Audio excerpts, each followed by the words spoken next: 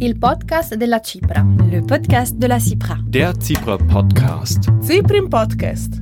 Interviste, colloqui di fondo e voci da tutti i paesi alpini. Potete ascoltarlo anche nel podcast della Commissione internazionale per la protezione delle Alpi. www.cipra.org/podcast.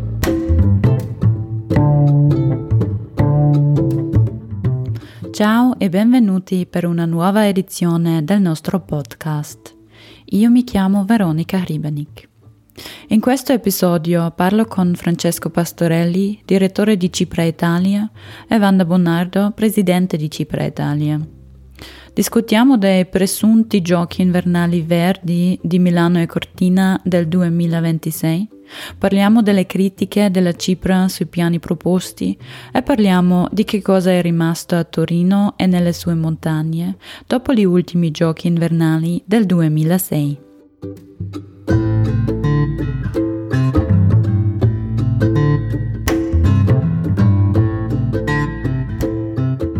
Gli ultimi giochi invernali che si sono svolti nelle Alpi sono stati quelli di Torino 15 anni fa. Dopo i giochi, ai territori montani piemontesi sono rimasti debiti e impianti abbandonati andati in rovina. Che cosa è successo dopo le Olimpiadi invernali a Torino del 2006? E quali sono state le esperienze delle valli di Susa e Chisone? Ma dobbiamo dire che da una parte, se la città di Torino si è perlomeno rifatta il look attraverso le Olimpiadi, nel senso che ha migliorato dei suoi servizi, anche se lo ha fatto con dei costi molto elevati, tanto che il debito è continuato a ricadere sui cittadini per diversi anni, alle zone di montagna della Valle di Susa e della Val Chisone è andata peggio. Da un lato la viabilità del territorio delle zone di montagna è forse anche migliorata, ci sono stati degli interventi che hanno migliorato la possibilità degli spostamenti, ma erano comunque interventi che si potevano fare a prescindere dalle Olimpiadi. Nonostante questo, non possiamo dire, per esempio, che il sistema del trasporto pubblico locale nelle vallate sia migliorato. Se nelle 2 settimane che ci sono stati i giochi si è dimostrato che il trasporto pubblico poteva funzionare anche in montagna, oggi, 15 anni dopo i giochi, per raggiungere queste località si tratta di un'impresa, è praticamente impossibile raggiungere con il trasporto pubblico. E questa è una caratteristica di tutti i grandi eventi. Durante l'evento tutto funziona per 2 settimane, poi una volta che si spengono le televisioni, quando gli atleti e i giornalisti vanno via, tutto torna come prima.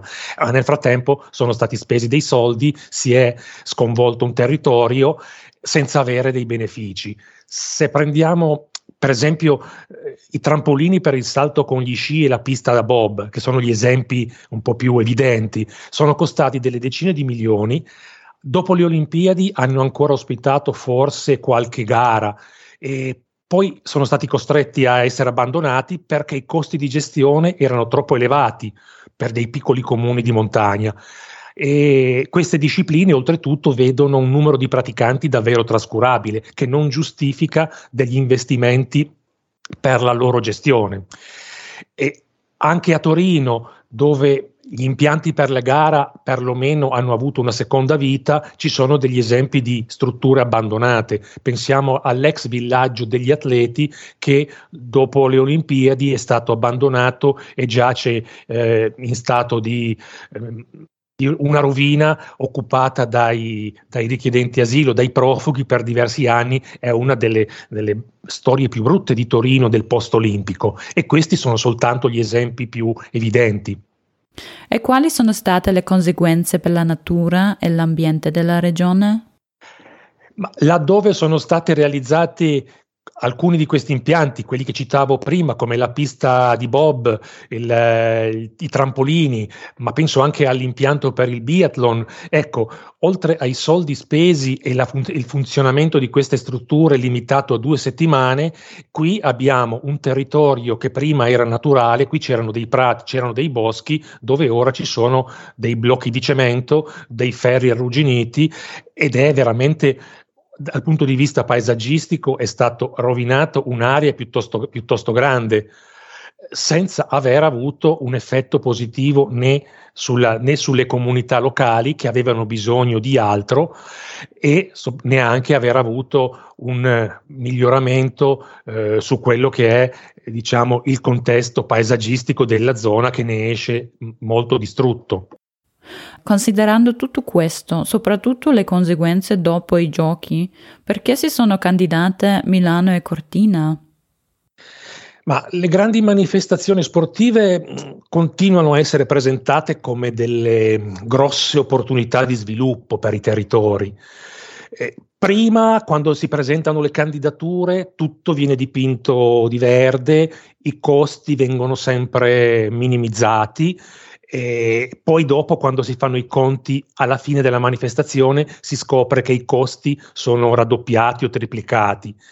Per esempio, non si dice che questi soldi necessari sono comunque denaro pubblico, e sono soldi necessari perché dai proventi dei diritti televisivi, dagli sponsor e dalla vendita dei biglietti, che sono gli unici introiti dei grandi eventi sportivi, questi soldi non sono sufficienti per coprire i costi organizzativi, e quindi in partenza si sa già che ci sarà un grosso debito per la località, per la collettività. E così come non vengono mai messi in preventivo i costi di gestione una volta terminata la manifestazione. Questi impianti, vediamo che finite le Olimpiadi, se si vogliono continuare a far funzionare, hanno bisogno di nuovo di grandi investimenti. Poi c'è anche da dire che i grandi eventi purtroppo diventano un pretesto per andare a realizzare tutta una serie di infrastrutture che hanno dei costi elevati e sono spesso impattanti sull'ambiente e che soprattutto non sono strettamente necessarie. Alla base di tutto questo c'è il solito gigantismo delle Olimpiadi, quindi per 2 settimane di gara la località deve lavorare per degli anni, deve spendere delle centinaia di milioni, deve compromettere delle parti di territorio. Mi domando, i politici che si ostinano a volere queste grandi manifestazioni o non capiscono quali sono le conseguenze, oppure in qualche modo hanno interesse che si costruisca qualcosa, che vengano fatti girare dei soldi, perché per questo genere di eventi di soldi ne girano davvero tanto. Per fortuna che in altre regioni alpine sono stati più attenti e hanno fermato sul nascere le candidature. Anche il CIO dovrebbe rendersi conto che sta cambiando qualcosa a livello globale, che le popolazioni non sempre accettano passivamente questi grandi eventi. Come la situazione attuale a Cortina e nella regione dolomitica? Allora, la zona dolomitica, la zona di Cortina, è una regione dal punto di vista del turismo già fortemente infrastrutturata. È una regione che è conosciuta in tutto il mondo per le sue montagne, per i paesaggi, per la sua natura. Ha anche ottenuto il riconoscimento dall'UNESCO, è un sito patrimonio dell'umanità, e quindi sarebbe una zona che andrebbe in qualche modo tutelata. Questa, assieme alla Valtelline, a parte del Trentino Alto Adige, è una delle parti montane interessate dai giochi del 2026.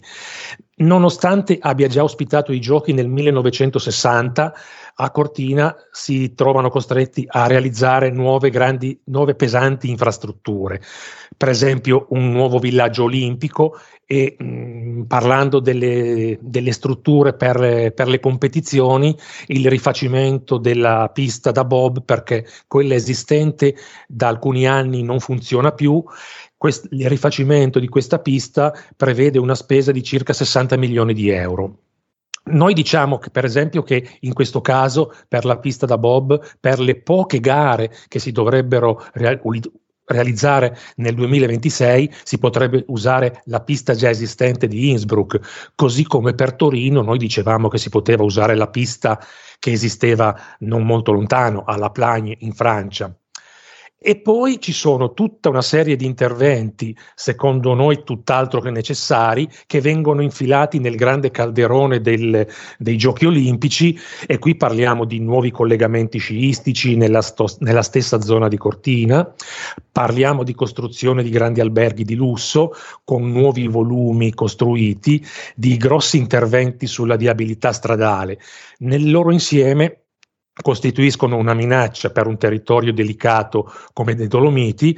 Il fatto che le Olimpiadi siano pianificate nel 2026, quindi tra 5 anni bisogna arrivare con tutto pronto allora, può costringere gli organizzatori a fare delle corse e a prestare anche meno attenzione agli aspetti ambientali, e questo è un rischio ulteriore.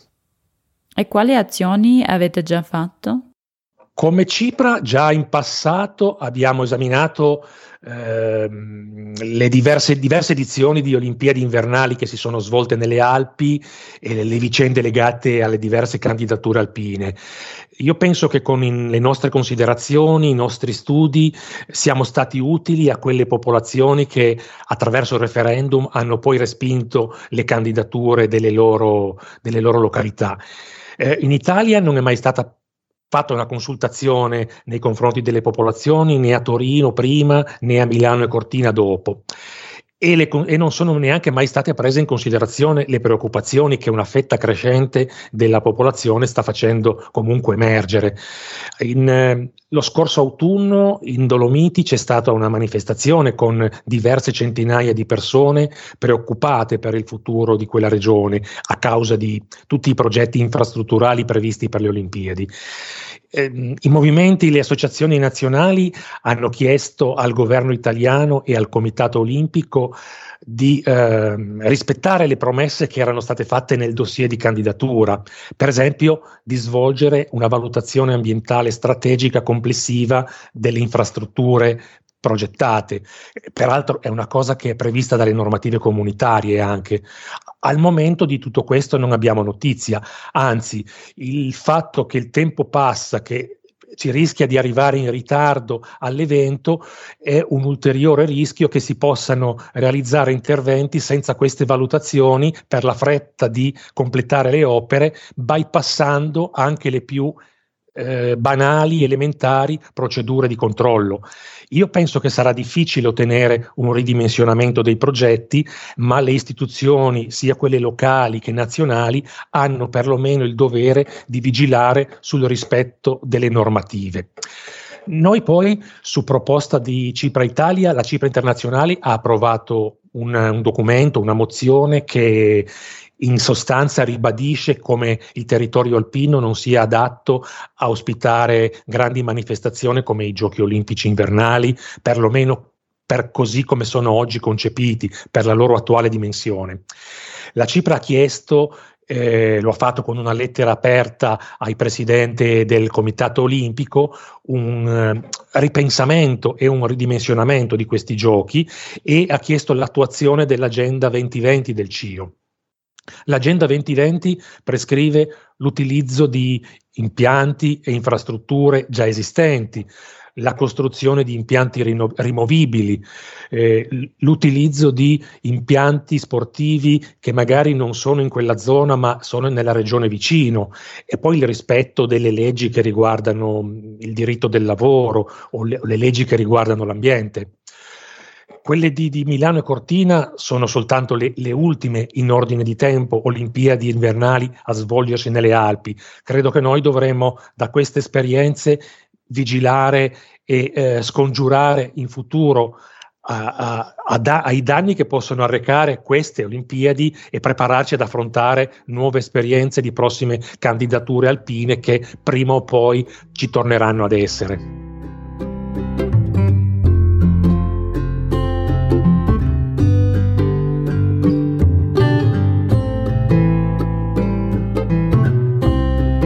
Con la sua Agenda 2020, il CIO ha voluto impegnarsi per una maggiore trasparenza e sostenibilità. La promessa è stata: basta con impianti abbandonati e costruzioni in rovina, basta anche con il debito pubblico. I piani reali per i giochi invernali del 2026 però dipingono un quadro diverso. Qual è il problema?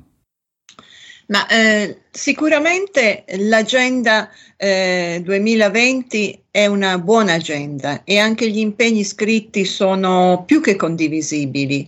Il problema è che non tutto ha corrispondenza con la realtà. Molte delle cose scritte rimangono sulla carta. Sicuramente l'idea, ad esempio, di distribuire i giochi su più sedi e di riusare gran parte delle infrastrutture c'è ed è buona ed è condivisibile, però ci sono anche delle nuove infrastrutture molto ma molto impattanti e quindi quanto richiesto dal CIO non è così rispettato. Purtroppo è solo un suggerimento, non è vincolante. Noi vorremmo che fosse più cogente, cioè che tutti fossero obbligati a rispettare questi impegni. E come si può fare? Di che cosa abbiamo bisogno? Molto semplicemente, se non si rispettano gli impegni non si partecipa ai giochi, non si gareggia. Dovrebbe essere questo, così come per partecipare ai giochi occorre rispettare tutta una serie di regole delle discipline sportive, allo stesso modo si dovrebbe pretendere questo, perché il problema è che gli enti locali, le cittadine, ma soprattutto le regioni, vogliono approfittare di questa situazione per ricevere molti soldi, per investirli in infrastrutture di vario tipo e anche molto impattanti e spesso ancora, aggiungo, inutili, perfettamente inutili. Anche perciò la Cipro chiede Alpi libere da Olimpiadi. Per Milano e Cortina adesso è già troppo tardi, però in una lettera aperta al Comitato Olimpico Internazionale, la Cipro chiede che i progetti previsti per Cortina siano riconsiderati e ridimensionati. Che cosa viene progettato in particolare e quali sono le nostre proposte alternative? Sì, prima di parlare delle singole proposte e di quello che c'è vorrei fare una precisazione. In base alla norma olimpica esistono 3 tipi diversi di infrastrutture, perché parliamo di infrastrutture chiaramente, perché è chiaro che l'organizzazione dei giochi avverrà in un modo abbastanza sostenibile, ma sono le infrastrutture che ci preoccupano e sono di 3 tipi. Sono quelle che vengono definite essenziali, cioè indispensabili ai giochi, quelle che vengono definite connesse, che quindi sono collaterali di aiuto e di sostegno, e ancora quelle altre che vengono sempre meno legate ai giochi, ma che vengono definite di contesto, così dice la norma. Allora, prendiamo la prima tipologia, le opere essenziali. Sono quelle indispensabili per l'organizzazione dei giochi e tra questi chiaramente deve esserci una pista da bob e deve esserci anche, ad esempio, uno stadio per il pattinaggio. Ma qual è il problema? Il problema è che la pista da bob deve essere ricostruita completamente a Cortina, dove c'è una pista che oramai che è vecchissima, risale agli anni 60 e quindi inutilizzabile.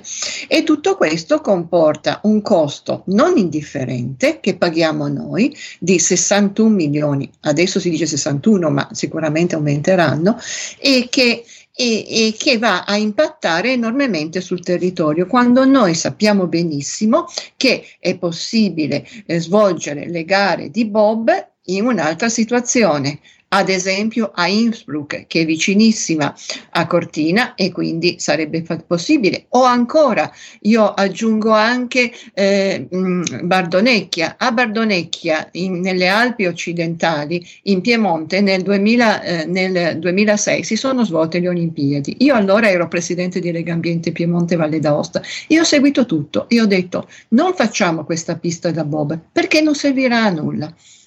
Purtroppo non ne sono servite a niente le proteste degli ambientalisti e adesso ci ritroviamo nella stessa identica situazione. Ci viene proposta la costruzione di una pista da bob per uno sport che in Italia non è praticato, saranno 10 o 20 le persone iscritte all'associazione bob, quindi sarà uno spreco di denaro e di ambiente assurdo. Meno impattante, ma non indifferente, è anche la copertura della pista di pattinaggio in Trentino a Pinè. In quella zona c'è già una pista, ma che perché si svolgano i giochi deve essere coperta. Però, di nuovo, a Torino sono state costruite molte piste per il pattinaggio per le Olimpiadi 2006. Ad esempio l'Oval. Il CIO stesso ha suggerito di utilizzare l'Oval. Ebbene, non si vuole fare questo grande investimento che secondo noi non avrà un granché di futuro. Ecco, queste sono le due infrastrutture più pesanti. Poi c'è tutto il resto. Ci sono le opere connesse e per opere connesse intendiamo ad esempio tutta una serie di tangenziali per far fluire maggiormente il traffico.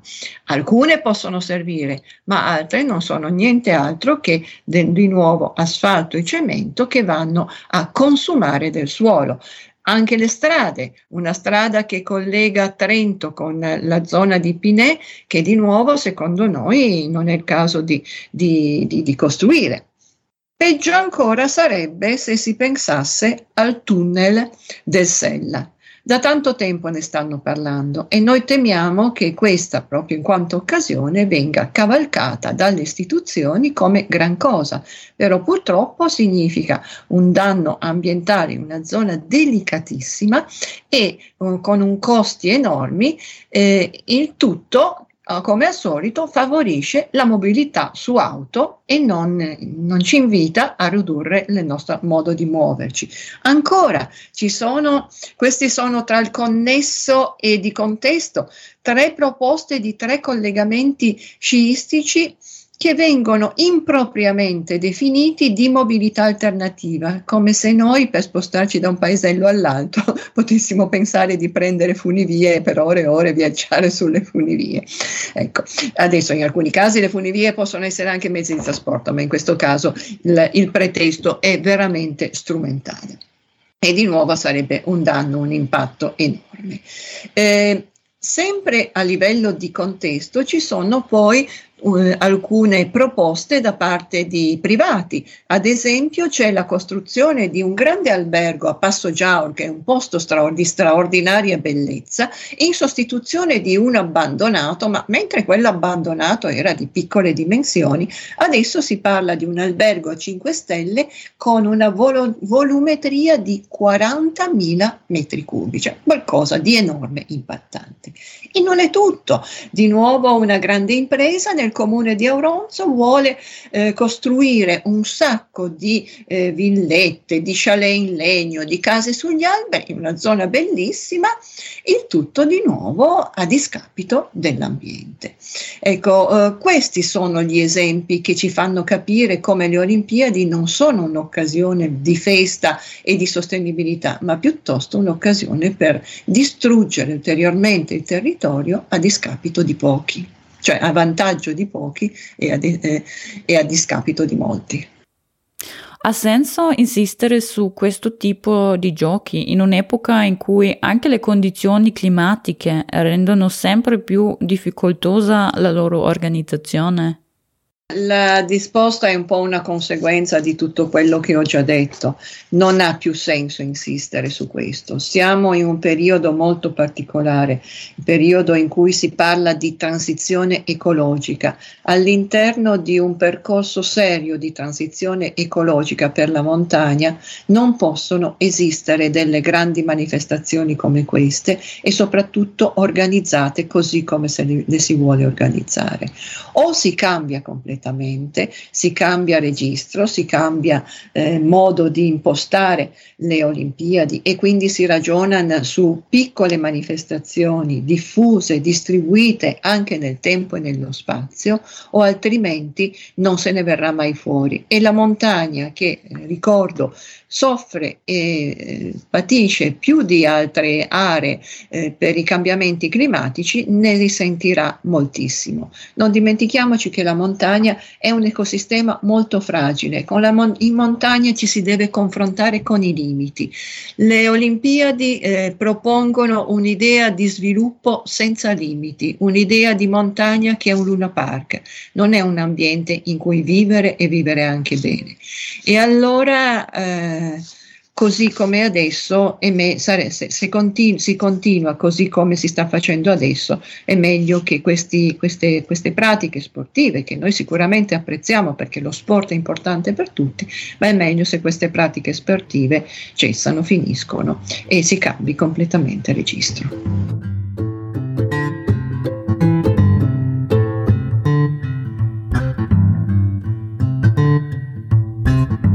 Avete sentito Wanda Bonardo, presidente di Cipra Italia, e Francesco Pastorelli, direttore di Cipra Italia.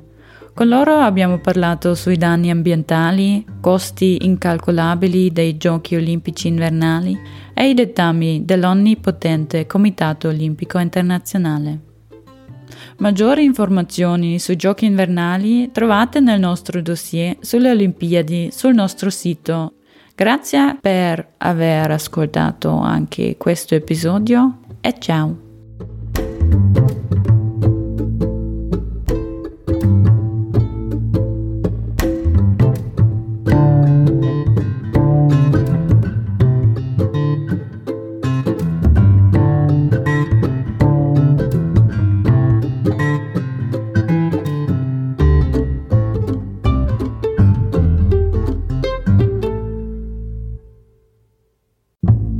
Il podcast della Cipra. Le podcast de la Cipra. Der Cipra Podcast. Ciprim Podcast. Interviste, colloqui di fondo e voci da tutti i paesi alpini. Potete ascoltarlo anche nel podcast della Commissione Internazionale per la Protezione delle Alpi. www.cipra.org/podcast.